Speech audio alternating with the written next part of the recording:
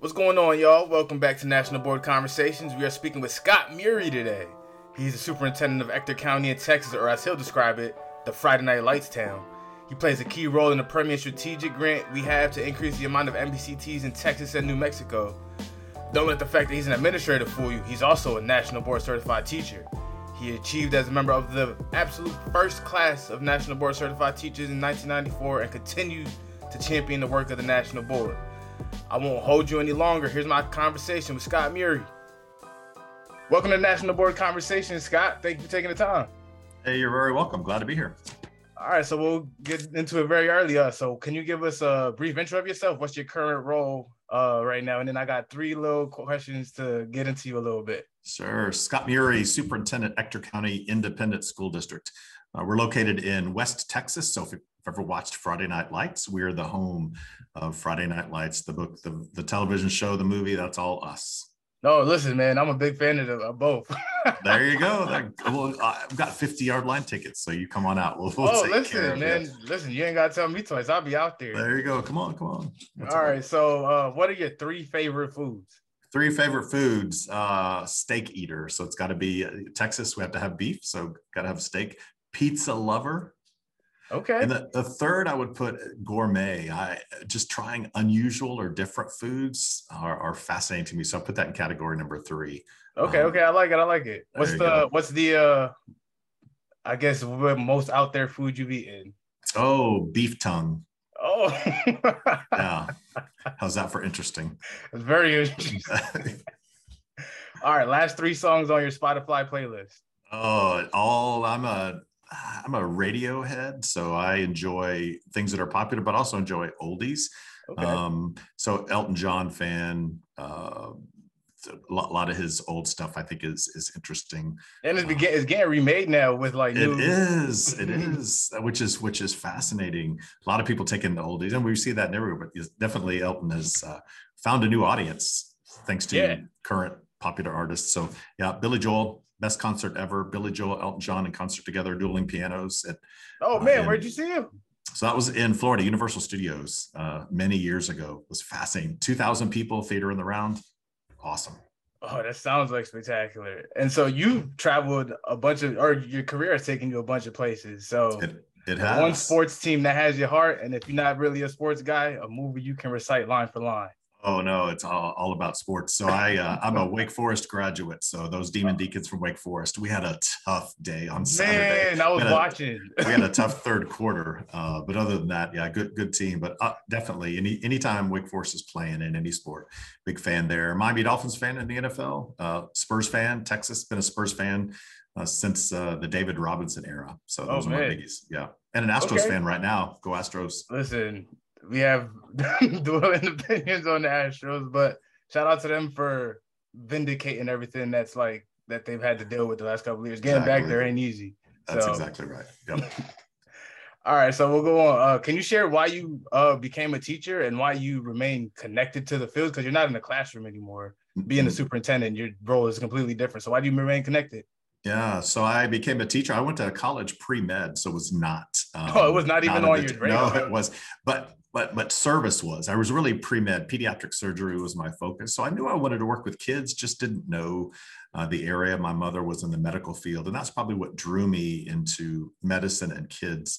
But when I entered Wake Forest, quickly was introduced to the possibilities in education. So I became a teacher, taught for 8 years, loved every minute of it, and then had the tap on the shoulder to become an administrator. And I just realized, I enjoy teaching individuals, whether they're children or adults, and being an administrator and a superintendent today gives me a chance to do both. So what did you enjoy most about being a classroom teacher? Experiences. So I taught math and science. Favorite part of the day, science experiments. I've always said, science is an experience. It isn't something that you read in a book and answer the questions. It is actions that we take, and always enjoyed creating experiences for kids in science to watch their eyes light up.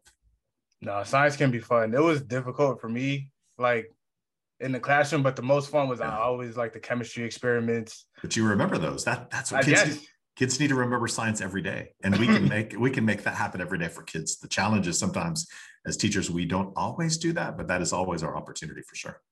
And so you're national board certified now because of Mm. being able to do special things like that. What pushed you to pursue board certification? And what was your journey like? Did you achieve on the Yeah. first attempt or what happened? Yeah, so I was the first class. So way back in 1993, when Oh the man, process, yeah, I know. I was 12 years old at the time. No, it's funny, but started that I won't process. give you my age. There, We'll just leave it there. there you go.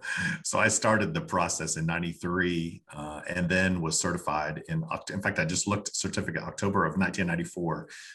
Among the first group in the nation, there were 81 of us across the country that were certified that very first year, and got to go to the White House. And at that time, Bill Clinton was the president. So, hung out in the White House for a little bit, celebrating the National Board for Professional Teaching Standards. But it was a pretty arduous journey. I didn't have anyone else in my school or community that was going through the process. So I did it alone, and achieved it in that first time. So. Oh, that's tough. So that means you got the box, right? Like you got the. Oh, I had the box. Yes. In fact, I remember filling the box and then mailing the box with a $1 billion insurance policy, because I felt like my whole life was in the box at that point, sending it off and hoping for the best. Then you achieved. So Achieved. Yes. Yeah. So how did achievement impact your career? Really changed the way I taught. First of all, it transitioned me from really understanding that teaching is something that you do in front of kids, almost like the show and tell scenario, to really understanding that teaching is about learning, and it only occurs when kids are learning. The National Board process made me a reflective practitioner. I had never really analyzed student work. I hadn't really monitored the growth and progress of my students. Didn't know how to do that. And the National Board process taught me to become a reflective practitioner, taught me how to look closely at student work to ensure that every child is growing as they should grow. And now in leadership, it's the same thing, working with the adults around me to make sure that they're being developed, and that they're growing and improving each and every day. And then looking at evidence specifically that demonstrates that fact is happening. And you're a big champion for us over in Ector County with our Permian Strategic Basin Grant. It's been awesome to see the work you do you do all on social media. You're so active. I love I'm the person who gets to run our social media. I love seeing you. So you're there. In our mentions and all that stuff. It's great. What is it, as of a couple of minutes ago, I found out you guys have 128 candidates in that area. What does it mean to have that many people in your area going through the process? Yeah, it means a lot. So I know as a superintendent, and then having been through this process, that the National Board certified teachers are among the best in the country. And the evidence supports that. A National Board certified teacher outperforms a teacher that is not certified. They're more effective than other teachers. And our students in our community deserve to have the very best teachers. Anything that we can do as an organization to build the capacity of our teachers, anything that we can do to build the profession, is something that we need to do. And thanks to the Permian Strategic Partnership, they contributed $2 million to just our school district to really support the process. So today, in fact, in Texas, the board certification process is paid for by the state of Texas.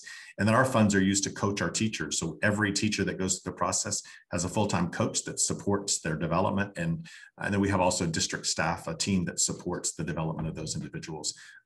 At the end of the day, our kids win. When our teachers go through this process and become more effective, our kids win. Their experience is much more effective.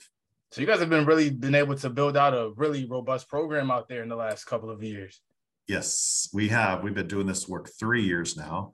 And started, with a small group of teachers going through the process, added about 30 more teachers this year or last year, and then have right at 100 more teachers this year. So a significant number. In fact, our first group will submit and receive their information. They'll be notified in December of this year. Oh man, I know they're certified. So yeah, for us, we're all excited for them and look forward to that opportunity for sure. Yeah. Oh, every story I hear, I know they're nervous. So no, they are.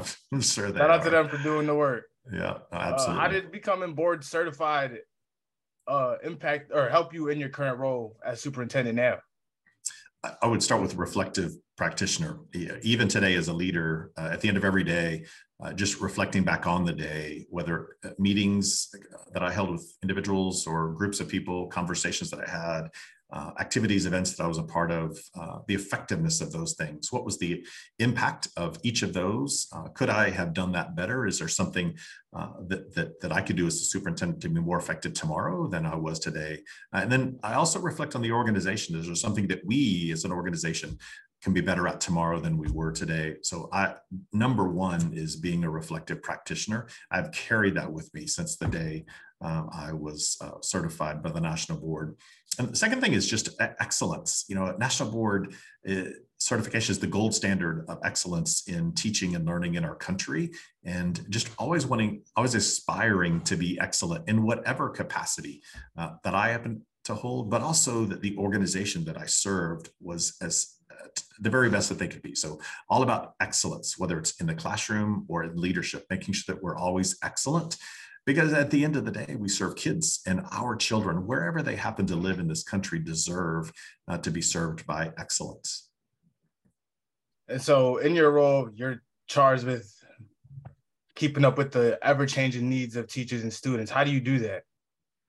Lots of listening. I have to listen to what's happening, and listening comes through certainly conversations with people and understanding their values and struggles and opportunities, but also reading a lot. So listening to words, whether it's articles or information in print, but whatever comes my way, just making sure that I absorb all of that. And then it goes back to the reflection piece, reflecting upon what it is that I heard, and then using all of that to inform decisions that we make as an organization.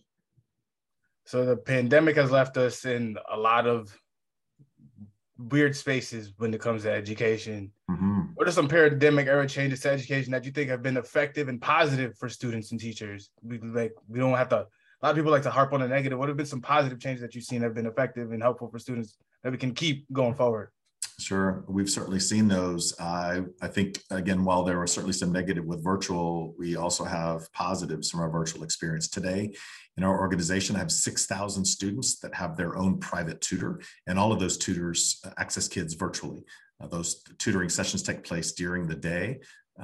Before the pandemic, I didn't have adults in our community that were able to serve the one-on-one tutoring needs of our kids. And so the pandemic really forced us to look outside of face-to-face individuals.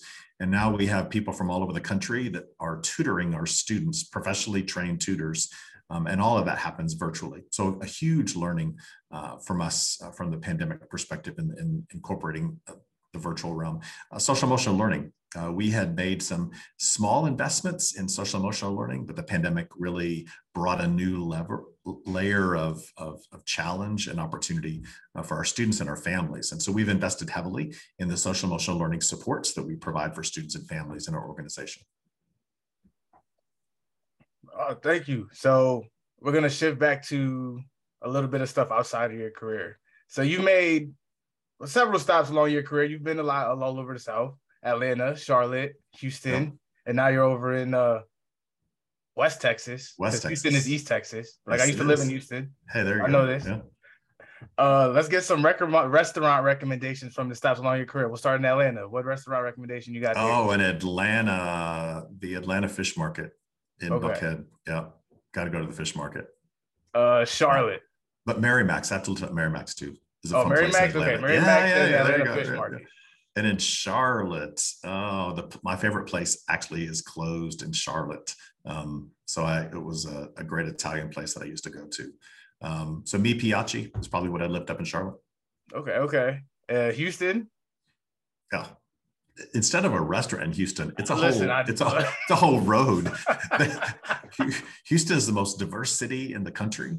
The diversity of food in that city is incredible.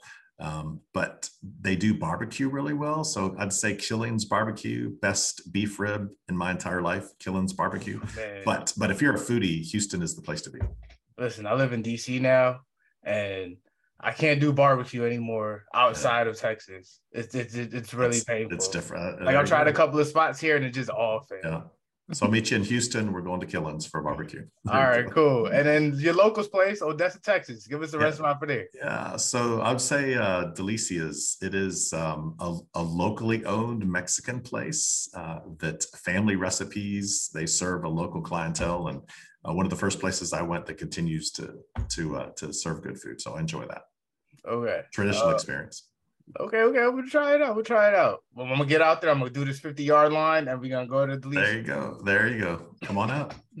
Have those tickets waiting for you. All right.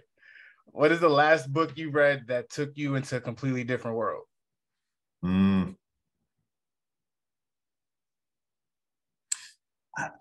I'm actually going to go back a few years to Outliers. Outliers made me think about both ends. We talk a lot in education about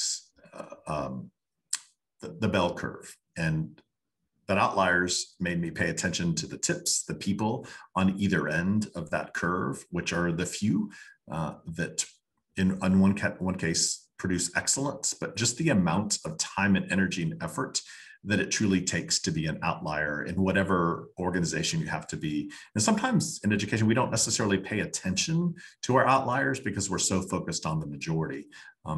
That book really helped shape my thinking in that all of our kids across the spectrum deserve our time and attention. Even the kids that sometimes seem to have it all together, they also need support and encouragement to be truly the outlier that they deserve to be. No, and it could be hard being an outlier because it's very lonely, like the bell curve.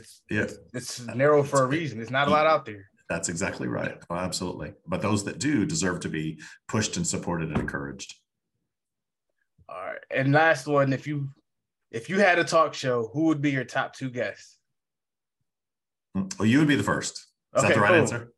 I like it. I think a world, probably Mahatma Gandhi. I think there's a lot of great history there that would be interesting to, again, understanding the past and just an era of time would be fascinating if we can bring people back. In today's world, Elon Musk is a fascinating character. Oh man, he had a busy week last week. He did, but for a variety of reasons. He has an interesting perspective, but really, when you think about outliers, he was that kid in school that probably was at the tip, and he's been able to take what his experiences and create a pretty interesting opportunity for himself in today's world, and certainly a leader and an innovator and a thinker. So it'd be fun to understand what makes him tick.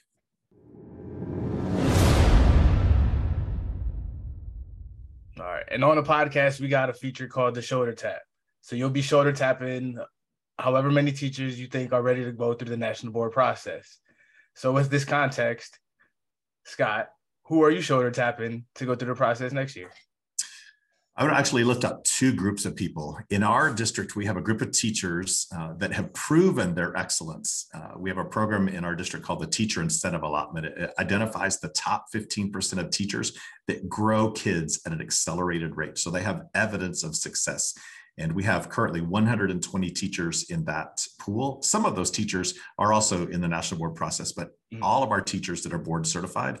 And the second group I'd lift up would be our teachers of the year. Our schools do a great job of identifying their shining stars at the local level, but every teacher of the year should explore this possibility. And so 2 groups of teachers that certainly, and I've actually done a good job of tapping them already, but they need to hear it publicly that they should pay attention. And really across the state of Texas, Teacher Incentive Allotment teachers, any teacher in Texas that has proven themselves to be effective, this is the opportunity for them to next level. All right. And where can the people find you on social media?